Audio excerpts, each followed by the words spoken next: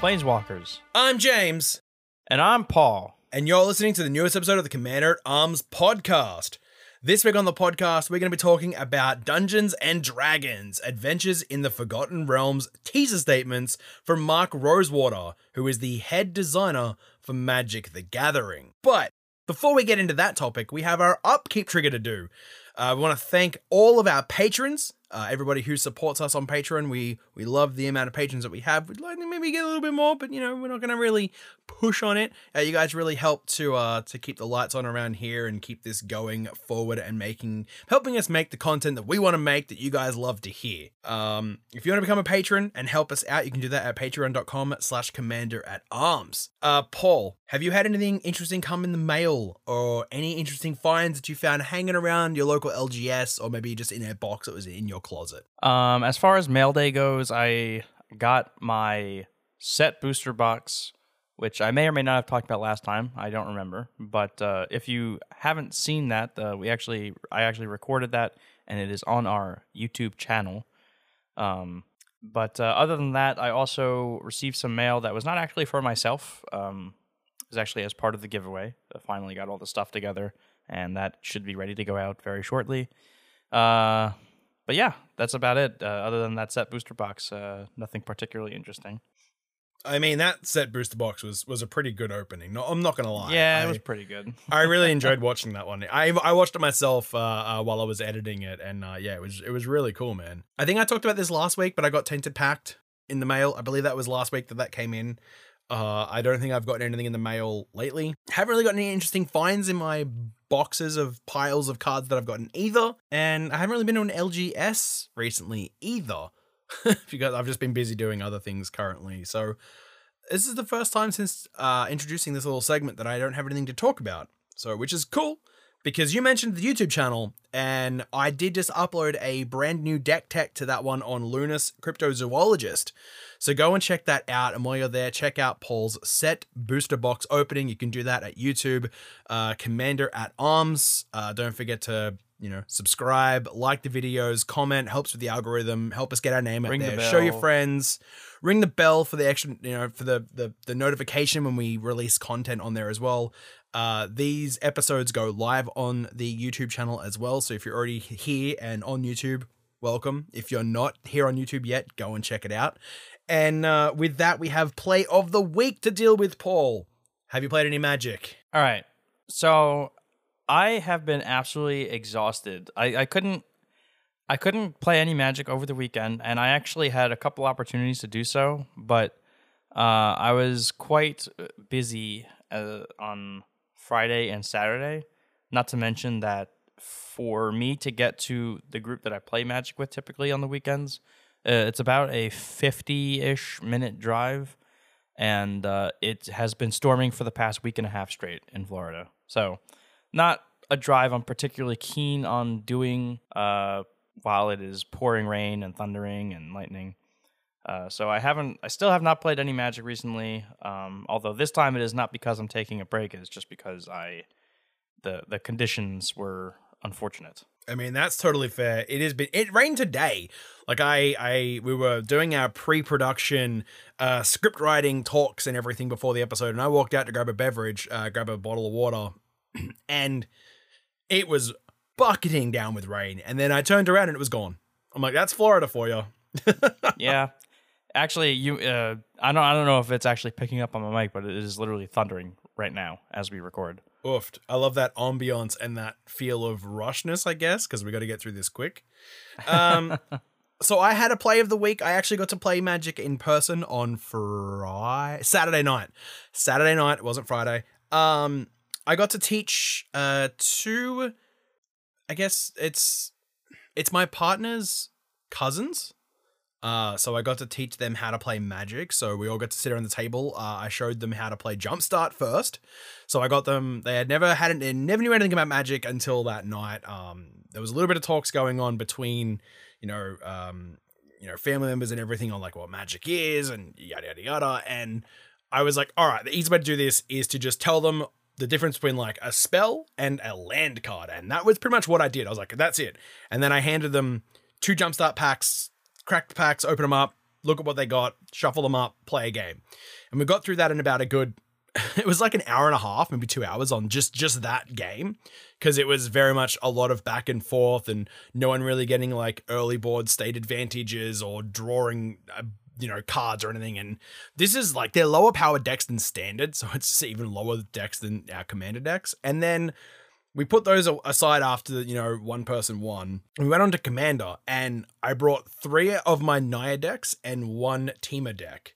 Now, if you are a fan of the show and a fan of what we do, you may know which decks they are. But if not, it was Obun, Maldire, Ancestor. It was Girad, Exile, Conclave, and Gishath, Sun's Avatar. And the Temur deck was taking Kalamax to the max. So I got to play Kalamax and do all those disgusting blue things that we told the boys, blue likes to do, like draw a lot of cards and counter spells. Because as my partner went to cast a Dark Steel Plate, I said no. And she wasn't very happy about that because she wanted to make Gishath indestructible and keep, just lining her board with more and more dinosaurs. The Obun player, which was the younger of the 2 boys, he resolved an Hour of Revelation, wiped the board, and then played a Scoot Swarm into a land. And I went, that was the greatest sequencing I've ever seen for someone who's just playing Magic for the first time. I was quite shocked. I was like, man, this kid's picking up so fast. And then the next turn comes around and he drops a land and then drops a bounce land. And like all of a sudden he's got like all these Scoot Swarm tokens. And he ended up winning the game off those Scoot Swarm tokens because of that tempo shift with the Hour of Revelation. I was shocked, man. I was so impressed and so proud. So I had a lot of fun. It was really good. I want to play Magic with them again. I want to see if it holds their interest. You probably felt a lot like I did when I realized that you were a filthy combo player. Whoa. Like, I did this. I created this. Yeah, but I created a good thing. You created a bad thing. You created me, which then went and created a Lunus, whatever, however everyone's pronounce him, Cryptozoologist deck, which is just your deck tribal. Anyway, we're about 10 minutes into the podcast and we haven't even started talking about what we're going to be talking about this episode. Paul, do you want to jump into it right now?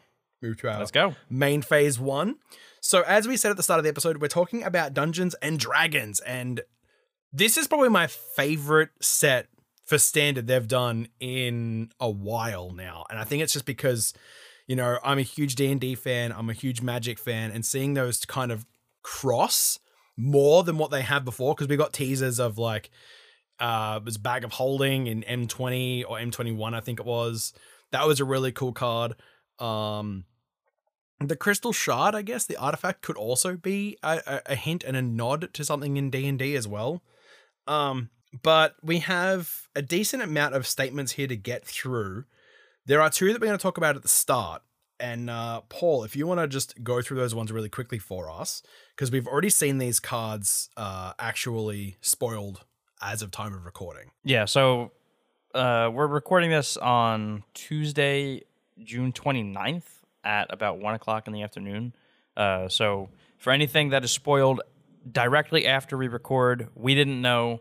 We apologize if it gets revealed before Thursday or whenever you listen to this.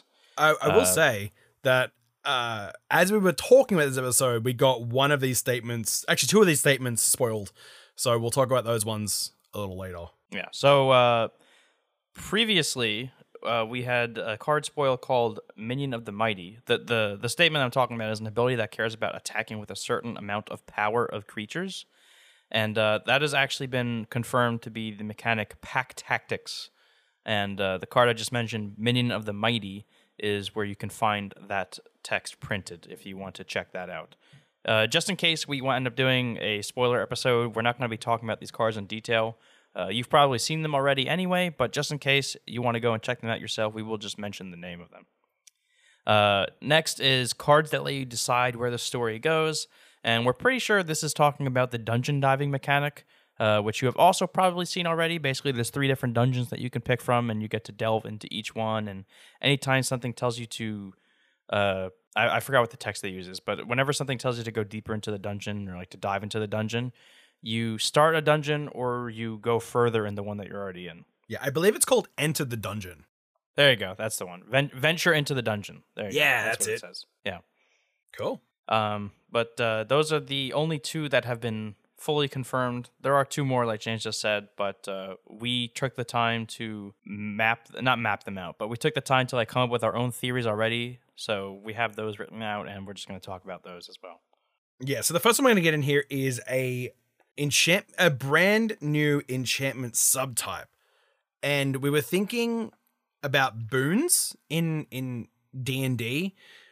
Basically, it's a way to kind of get past the level 20 restriction that kind of makes your character become from a human to a demigod, essentially.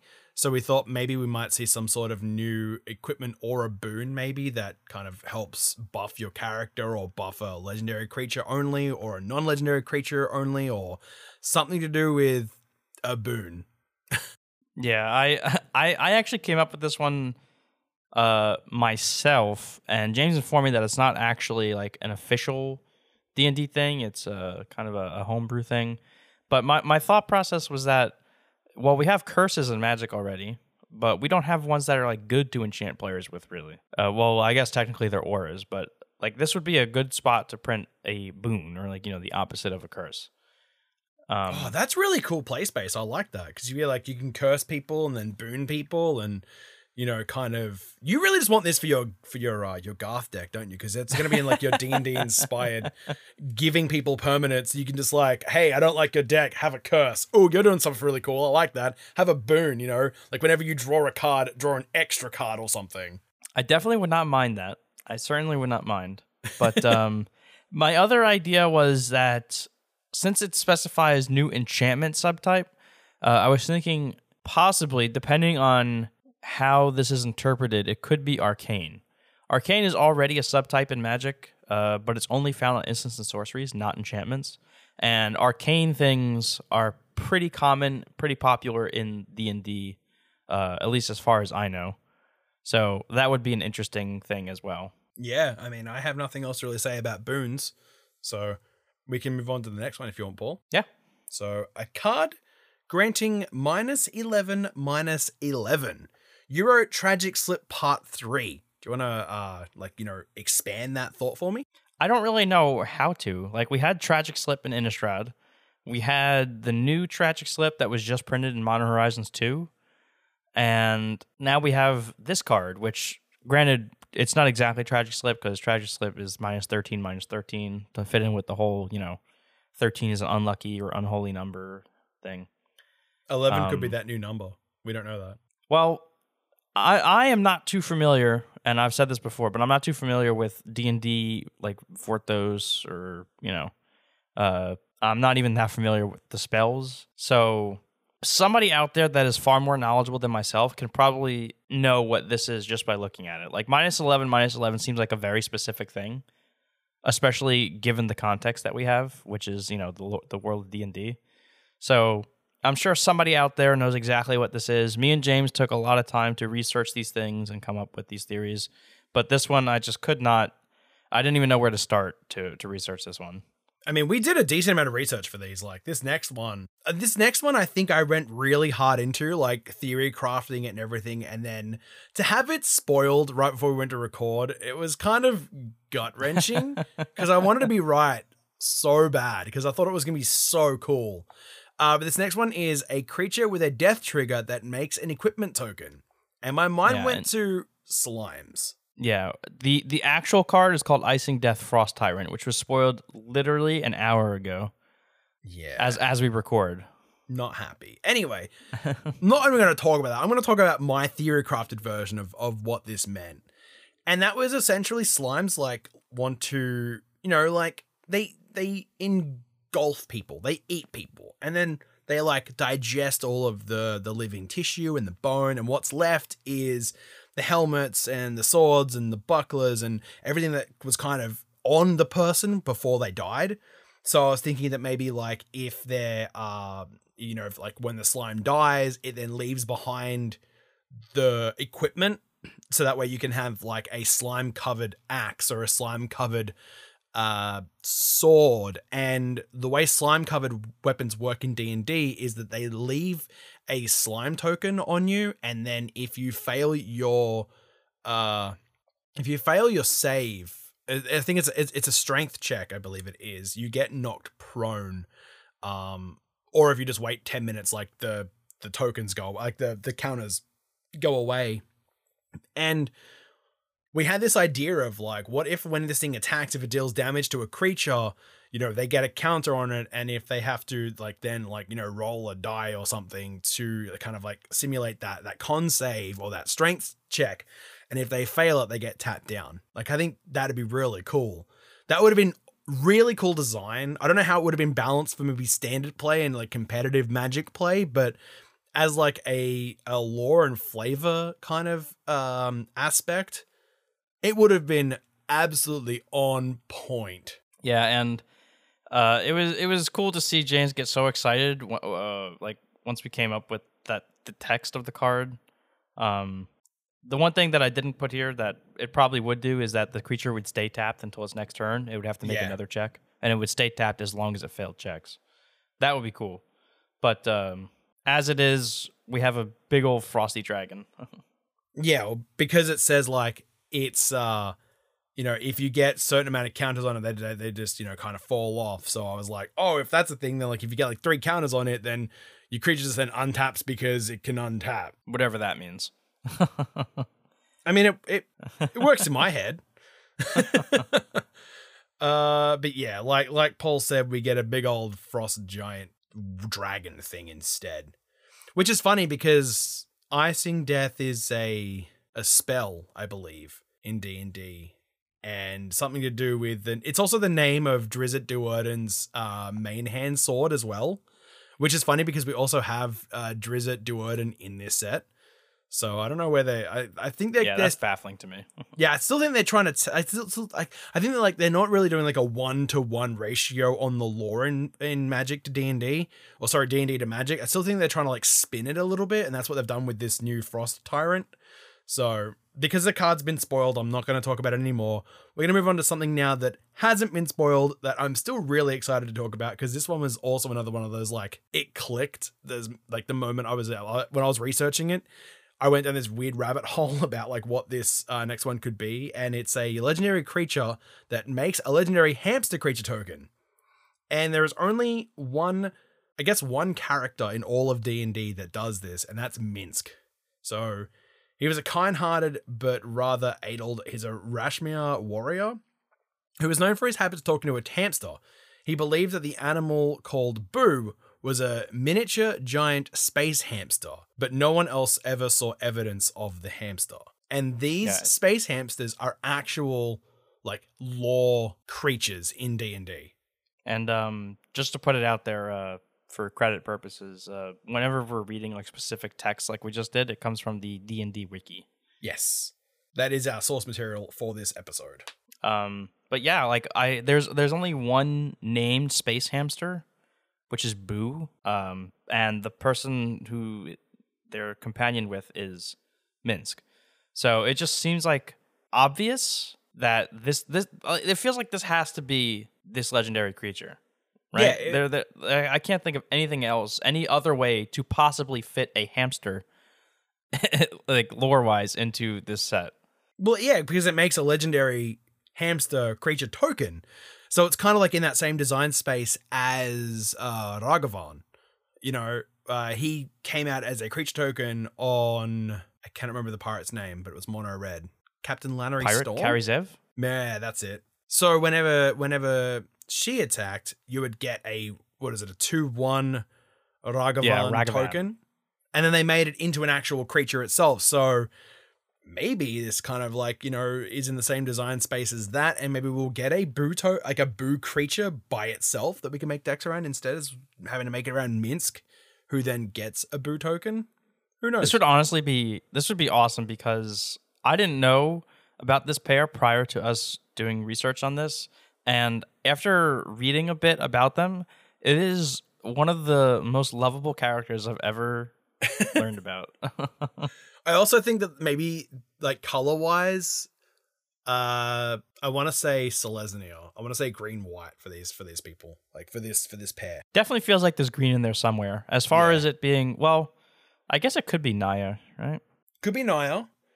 I mean, he is Minsk is a warrior, and he is, he's still pretty kind-hearted, so that's where the kind of like the whitish and the blue would come into it. So maybe Naya is a good spot for where this legendary creature might end up, if we're right at all. As long as I can make hamsters in my Gira deck, I'm okay.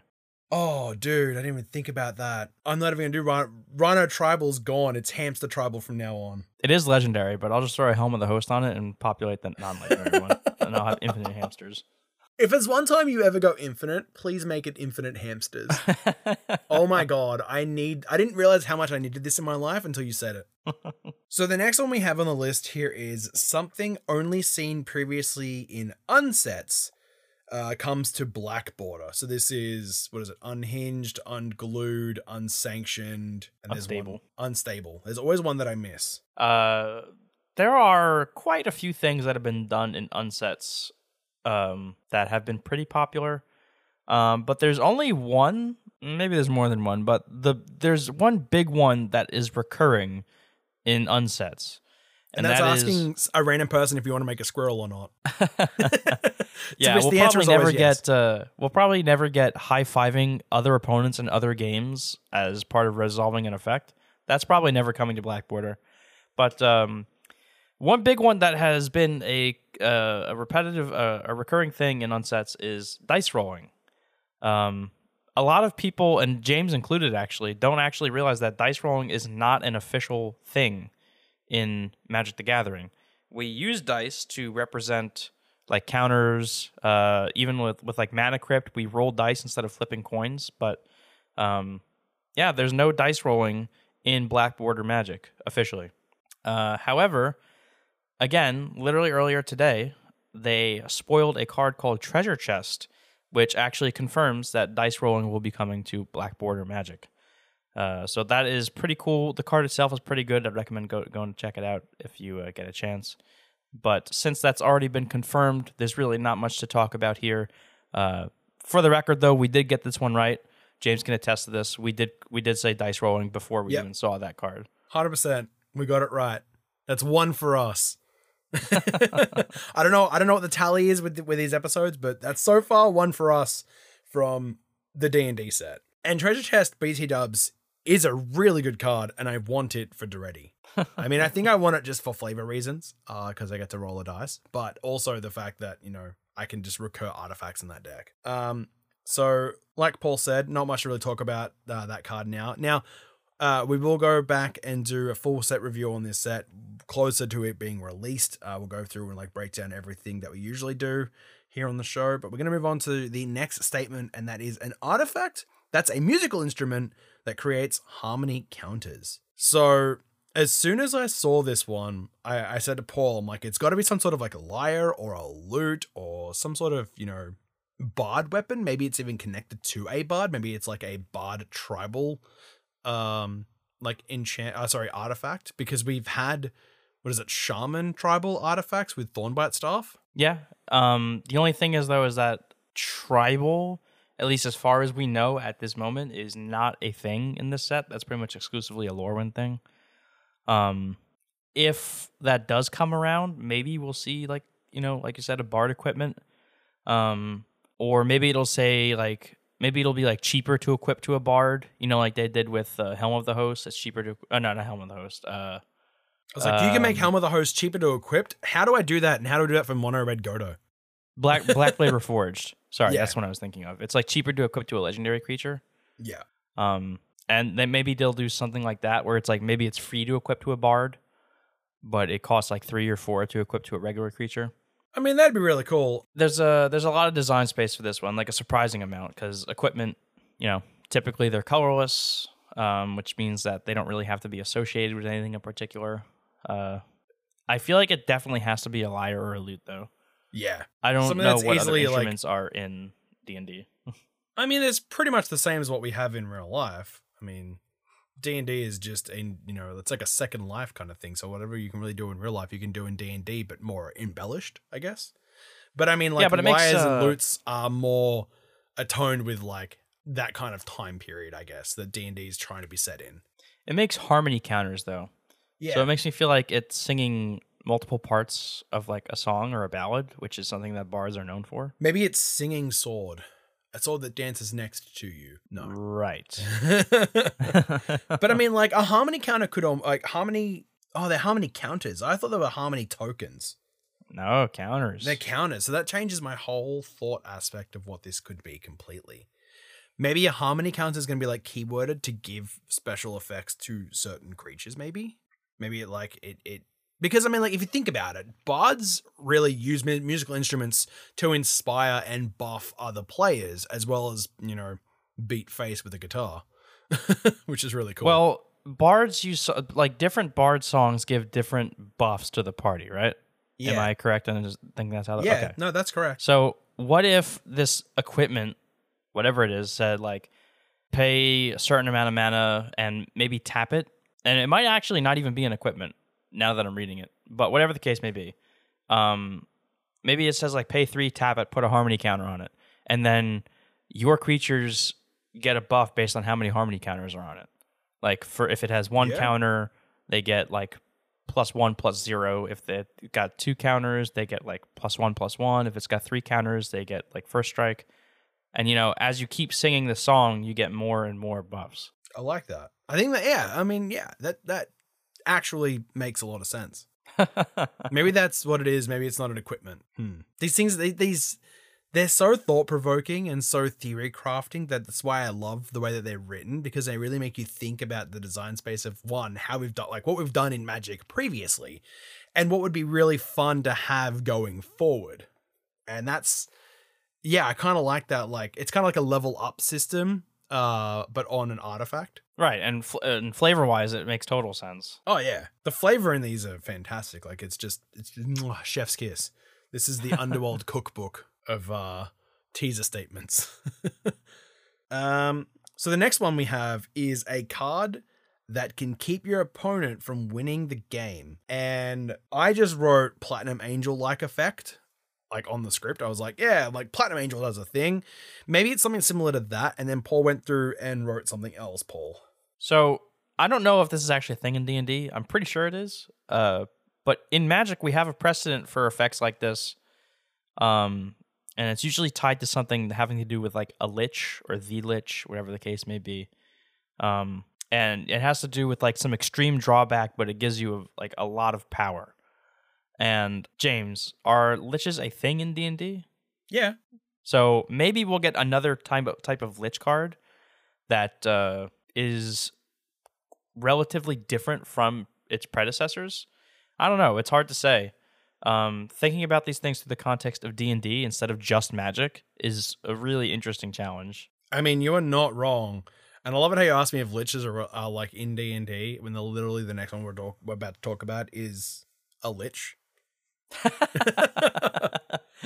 So, yes, Paul, liches are in D&D. What can I say?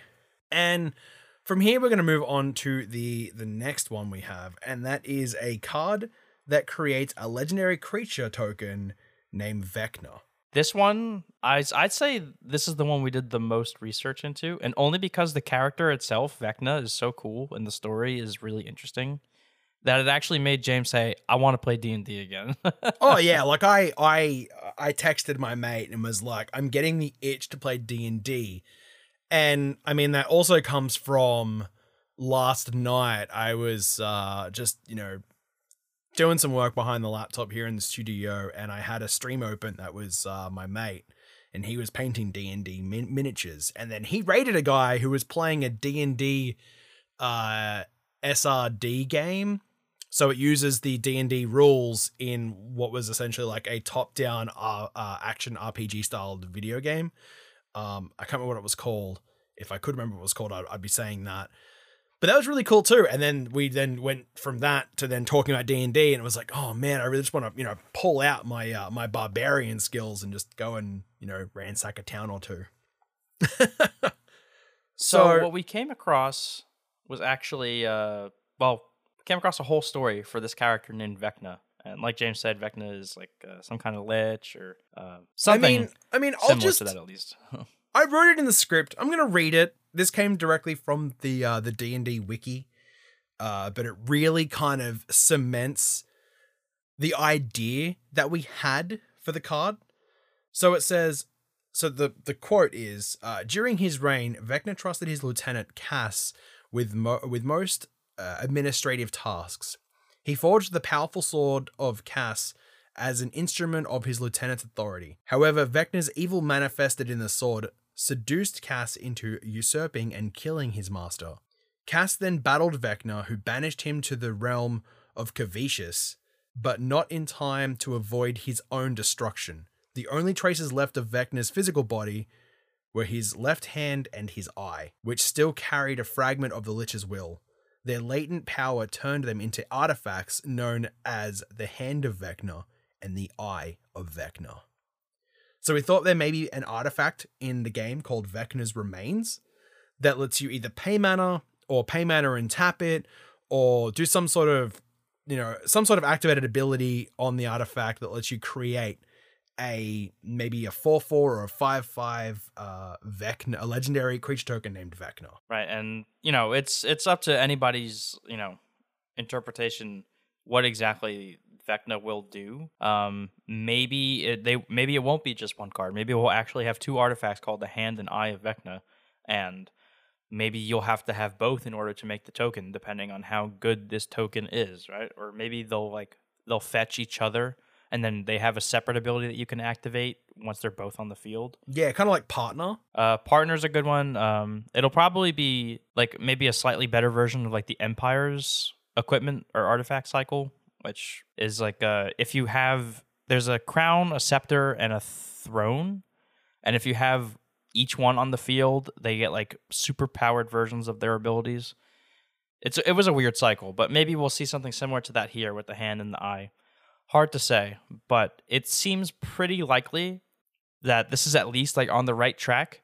It wouldn't really make sense for Cass to make the Vecna token because Cass is the one that killed Vecna and it was his lieutenant. So it would make more sense for Vecna to make Cass. I don't know. It's kind of up in the air at this point. Obviously, with all of these things, it is. But I honestly really hope that this card is awesome because I want this card to see play. Yeah, I do as well, and I think it's just for flavor reasons. Like, I really want to dive headfirst into this set, just ripping apart all of the lore, like the lore things and the mechanics, and just playing Magic. And I think my like the biggest change that I love that they've done is get rid of those Planeswalker decks and put in Commander decks instead. Because if we got Planeswalker decks around this set, I wouldn't have been as happy. But the fact that we're getting four brand new D&D inspired Commander decks that are built to be played in a pod of you adventuring is super cool. And Paul, this is one of those decks that we need to get all four of them and get some friends together and play. For sure. And I should be able to get some decent parts for my my Garth Dungeon Diving deck. Yes, and when you get that deck together as well, I want to play even more. So, with all that said, we're going to go to our combat phase now. We just got to summon a legendary creature token named Vecna, and we're going to attack with it. And we're going to wonder how you're going to block, or if you're going to take it to the dome. So we're going to hear a message from our sponsors right now. Welcome back from that ad break. How did you block? Did you take it? Let us know. So we're going to move through to our main phase 2 here. So next up, we have some rules text that will be showing up on cards. And we have, I think it's like maybe 10 of these at a quick glance. So the first one we have, Enchanted Permanent is a treasure artifact. This one to me sounds like it's going to be another like a silence. I hate using Hearthstone terms in Magic, but Magic doesn't really have a term for this. Silence meaning that it loses all its abilities and such. So kind of like Imprisoned in the Moon, which would be awesome, depending on what colors this is in, because I feel like red could probably use a little some kind of effect like this. Although the fact that it enchants a permanent and is an enchantment means it's probably not red. But it has to do with treasures, so we'll see. But also the fact that it's mentioning treasure makes me feel like there's going to be some kind of relevance of the treasure subtype in this set. We have seen precedent for this even as recent as Mountain Horizons 2 with like Lonus. Well, no, she cares about the clues. But we have seen things that sack specifically treasures or care about treasures being on the battlefield. So I don't know. Maybe we'll see a new treasure theme develop here, since treasure is pretty popular in Dungeons and Dragons. Yeah, I thought honestly this effect was like an imprisoned effect. Like I thought that's what, because I thought we would have gotten the name from imprisoned in the moon. Because like it's like Kenrith's transformation as well does the same thing. It turns enchanted permanent into an elk. It loses all abilities and turns into a 3/3. So I don't know. I mean, I wish we would get a name for this kind of effect, because I mean, silence just makes a lot of sense, but we already have a card named Silence, so maybe not Silence. Yeah, maybe I don't know, polymorph. But polymorph's also a card too that goes and gets you a creature out of your library if you sack a creature, right? Is that card called polymorph? Yeah, I believe it might so. be. I can't remember. Yeah, because the artwork is like a crazy looking rabbit. It's a It's a was it a Drizix? Is that what it's called? I think so. Yeah. All right. The next one we have is Ward. Discard a card. We actually just saw this in what was it? Strixhaven. I'm pretty sure. One of the black creatures had Ward discard a card.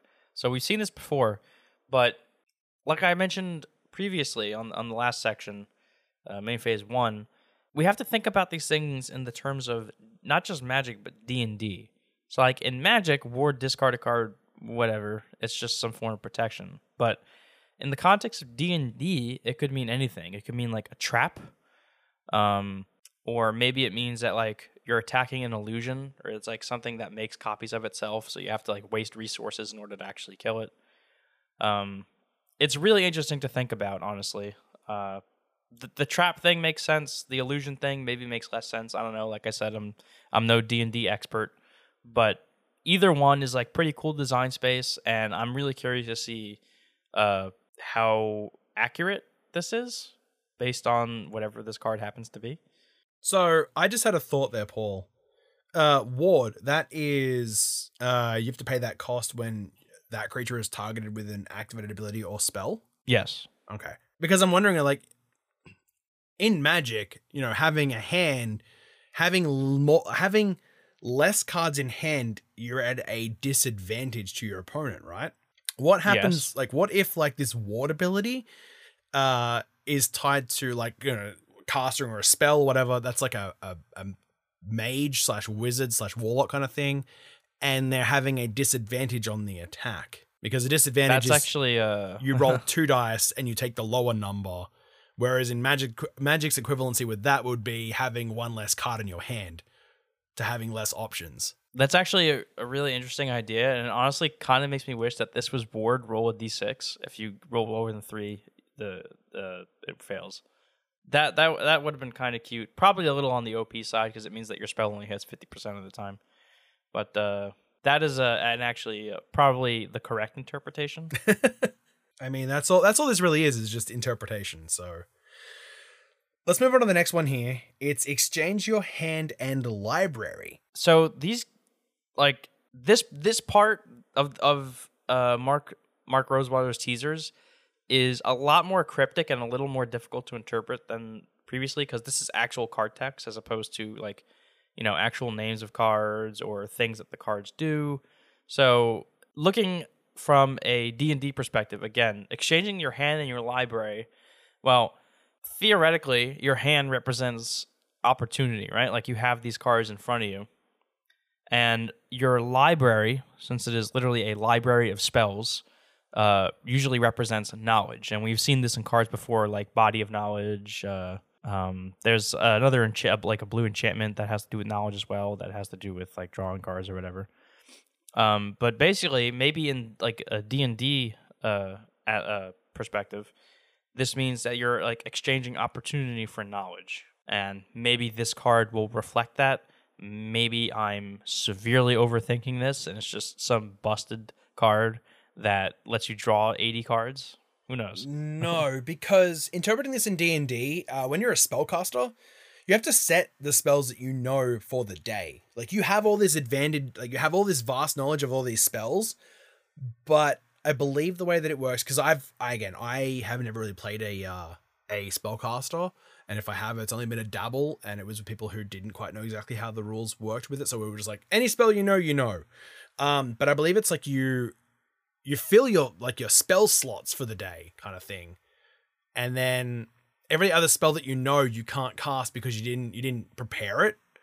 So like that opportunities versus knowledge would be kind of throwing out all the spells that you already had physically, like you already had mentally prepared, and picking up the rest of the backlog of spells that you had in the back of your brain to the front. So you had like an advantage on that opportunity to be able to cast a spell that you didn't prepare because you didn't see us going into, a bugbear den and you needing a fireball to wipe everybody out kind of thing. So what you're saying is that I'm not actually that far off base here. I don't think you're that far off basis, honestly. I think you deep dived into it in like a different way, not really having like that kind of maybe that little hint of sprinkling of D&D knowledge that I have compared to it.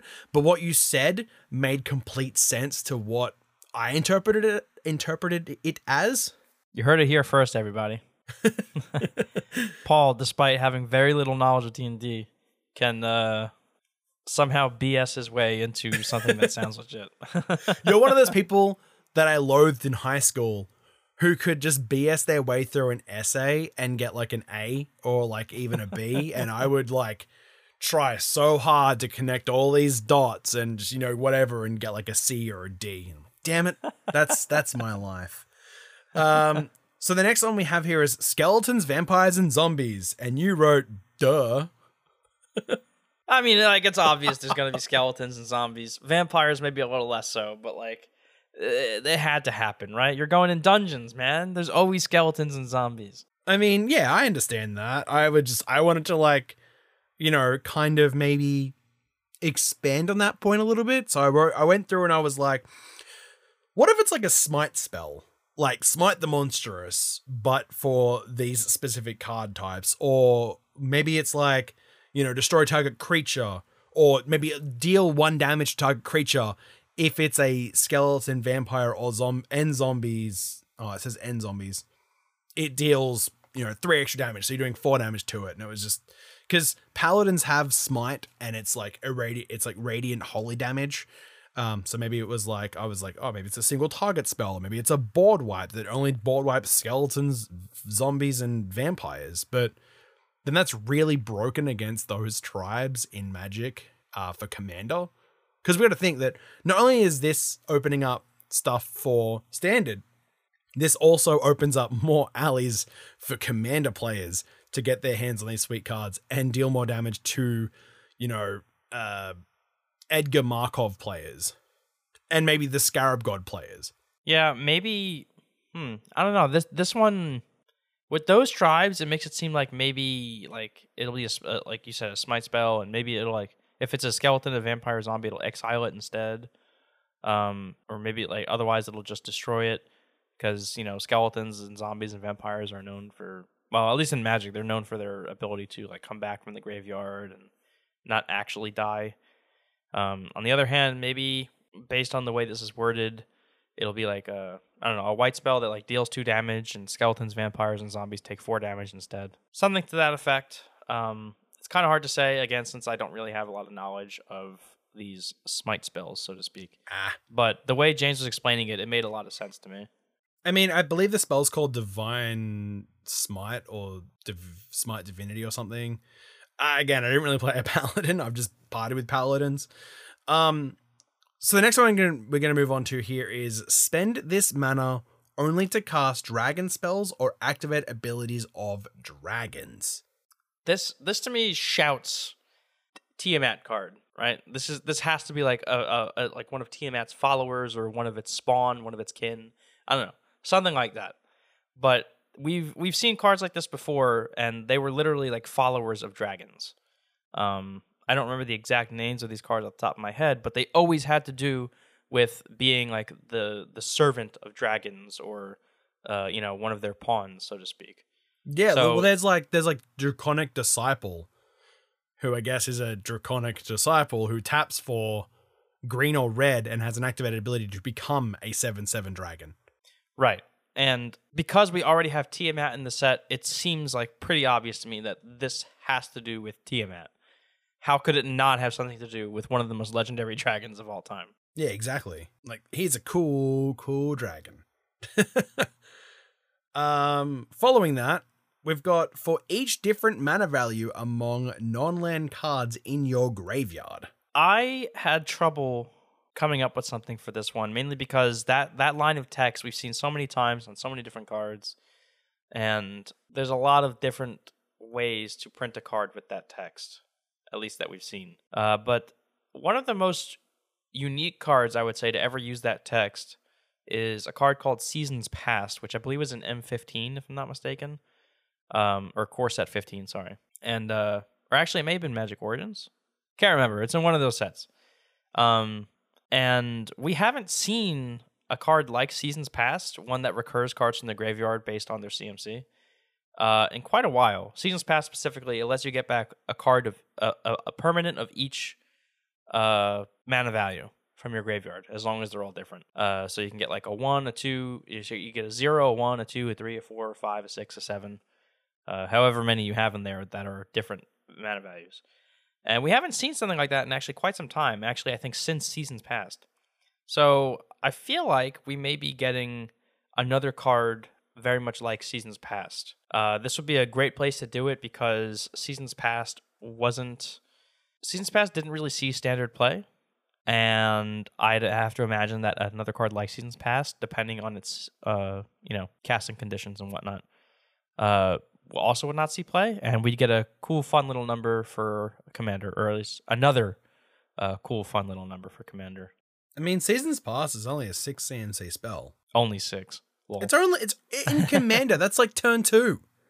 Yeah, I know that, but that's why it didn't see standard plays, because it was so expensive. Now, I'm gonna straighten this out, Paul, before you get blasted in the comments or in the from the Twitter. Seasons Past was in Shadows over Innistrad. Yeah, that's what I said. Okay. I thought you said Magic Origins. Yeah, you did. You said Magic Origins and M15 or something. And I was like, this is Shadows over Innistrad, dude. So I was just, before you get, blown up in the comments going, oh, he's done it again. I thought I would just make that distinct clear. I can't wait for people on YouTube to pause the video as soon as I say that and immediately comment, actually, it's from Shadows over Innistrad. Oh, don't be like that. All right, let's move on. So the next one is, then if you have fewer than 3 cards in hand, draw cards equal to the difference. We've seen this text on a few cards. We've seen it on, I think most recently is Sandstone Oracle, because I think that got printed in Commander Legends as an uncommon. Mm-hmm. That was a rare, wasn't it? Originally, it was an uncommon. I think it was printed in one of the Commander sets. We've seen it on Kozilek, the Great Distortion. He has a very similar line of text. And we also have seen it on Damia, Sage of Stone, which is probably the oldest possible ability of this particular wording that we have reference for. And she's a Gorgon. So of the 3 cards I just mentioned, which I can't even remember what the first one was, Sandstone Oracle is a Sphinx. We have Kozilek, who's an Eldrazi, and we have Dami, who's a Gorgon. I think we're probably most likely to see Gorgons. So I feel like maybe we're seeing the first time that this is going to be coined to be a Gorgon effect, which would be really cool, because Gorgon is a really cool creature type. They look really sweet. And I'm almost positive there's Gorgons in D&D lore. James would correct me right now if there wasn't. Okay, perfect. Yes, so that would actually be super cool if we could get some Gorgon support in this set. I mean, having that effect on a Gorgon and then having Gorgon, because I mean, Gorgons just aren't on this plane, I guess. Like, I don't know if this is a whole different plane or if this is just like a side shift to like how we're gonna get there story wise. I have no idea like how they're gonna like make this work, or if this is just like one of those, in a different parts of the universe. Here is this, because we haven't really seen any like main characters. Like, we haven't seen Liliana or Jace or any of those kind of characters on this plane yet. We've really only seen like brand new planeswalkers. So who knows how we'll get there story wise. But yeah, there's not only Gorgons in D&D and in this set, but yeah, like Paul said, we've got Gorgons before, so maybe having this effect going forward as a Gorgon ability would be really cool, and then we can have more Gorgon tribal, and then I can finally have a Gorgon tribal deck. That's all I want. That was a really long-winded way of saying I want Gorgon tribal, dang it. Alright, so we only have 3 of these left. The first one of those 3 is whenever you cast a creature spell that doesn't share a creature type with a creature you control or a creature card in your graveyard. Yeah, on the script, I have honestly not sure. And I'm going to say the same thing here. I'm honestly not sure with this one. It is extremely open-ended. There isn't really a way, at least to my knowledge, to predict what this could possibly be referencing. Again, I'm sure there is a D&D buff out there that could probably put the pedal to the metal and figure out what this one is trying to reference, or like if there's a spell or something that has to do with, like, I don't know, if you're fighting zombies, do something to non-zombies, blah blah blah. I don't know. It's hard to say. Yeah, this one is pretty open-ended. Like, it's very, like, again, yes, it's rules text, but it's not really like rules text is going to point us in a certain direction. Yeah, that one I'm going to have to leave for now. Again, I would love to tell you my thoughts on it, but I can't. I don't even know where to start. All right. Well, the next one is you may cast this creature's name from your graveyard if a creature not named this creature's name died this turn. This is another confusing one, but this one has a little more direction than the previous one. And my prediction for this is actually based on a campaign my very first campaign that I ever did back in New York, where there was some kind of cult, and I was thinking, like, maybe this represents something like that. Maybe it's some kind of cult where, like, if one of your members died this turn, I don't know. Let's say let's call this card Australian Cult.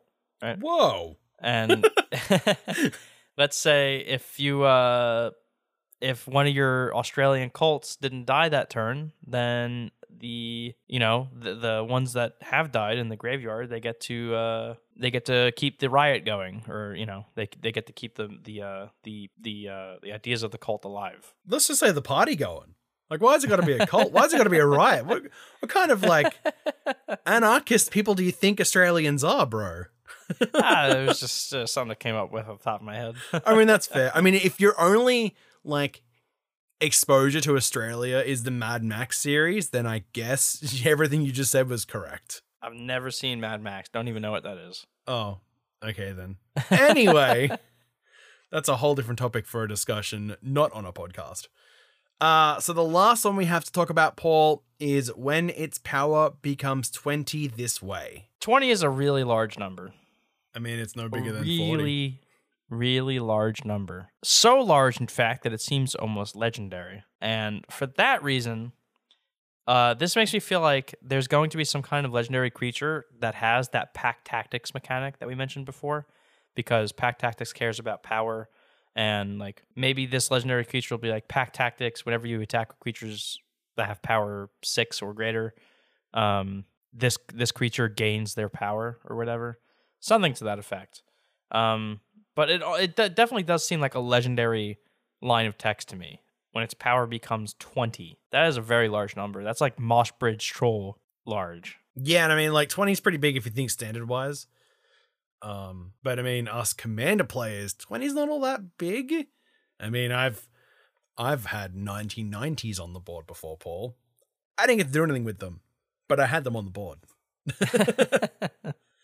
But yeah, I understand, like, with the mindset of this being a standard set, 20 is pretty big. That's able to one-shot your opponent. That's able to two-shot somebody in commander. So yeah, I think the only mechanic that we can really think of with this one would be the pack tactics mechanic. So I think I think if you're not right, you're definitely on, like, the right track with this one. I came up blank on this one, honestly. I was like, yeah, it has to be something to do with attacking, right? I can't imagine that it's not. Yeah. The fact that it says this way makes me feel like it's not tied to a spell, it's tied to a permanent. So I don't know. It's hard to say, because if it was a spell, I feel like it would just say if that creature's power is 20. Yeah. You know what I mean? Yeah. Yeah, exactly. I know exactly what you're saying there. Cool. That's all of our statements and all of our rules statements and everything. So if we got them wrong or if we got them right, you can get at us with however you want to tell us. You can do that at Twitter and Instagram at CMDR at Arms. We have the YouTube channel where you're either watching this or you're listening to this on Spotify or anywhere else you get better podcasts. Go over to YouTube, check it out, subscribe, hit the bell, like our videos, do everything that you're supposed to do for a YouTube video. Help the analytics, help the algorithm, and help us get spread out on there. If you want any sealed products, single products, or I guess anything that you can get online while still supporting LGSs, you can do that at TCG Player using our affiliate link, tcgplayer.com/commander@arms. We have our merch shirt that is still available. The link is in either the show notes below or the video's description below. It'll be below this video / the link will be down the link will be down there. Go click it, check out the shirt. It's on Etsy. It's great. If you want to become a patron, you can do that at patreon.com/commander@arms. All tiered patrons get a shout out at the start of each episode. We also have access to our Discord channel where we hang out and play Magic and kind of theorycraft things and talk about spoilers and everything Magic related. And then Paul has his little special thank you. As always, if this is the first and only episode you ever have or ever will listen to, me and James thoroughly appreciate you taking the time to do so. That's your time. You choose to spend it how you want, and the fact that you chose to spend it listening to us is very flattering and humbling, and we appreciate it. If you did like what you heard, please feel free to share us around with your friends in your playgroups. Just get our name out there. Make sure you tell them, hey, they got this really cool YouTube channel and this podcast that they do. Go check them out. Get your friends involved, and make sure you tell them to do the same thing. Really helps us out. But at a bare minimum, just listening also helps out a lot. So thank you all for doing that. And with that, I'm James. And I'm Paul. And you've been listening to the newest episode of the Commander at Arms podcast. Peace. See ya.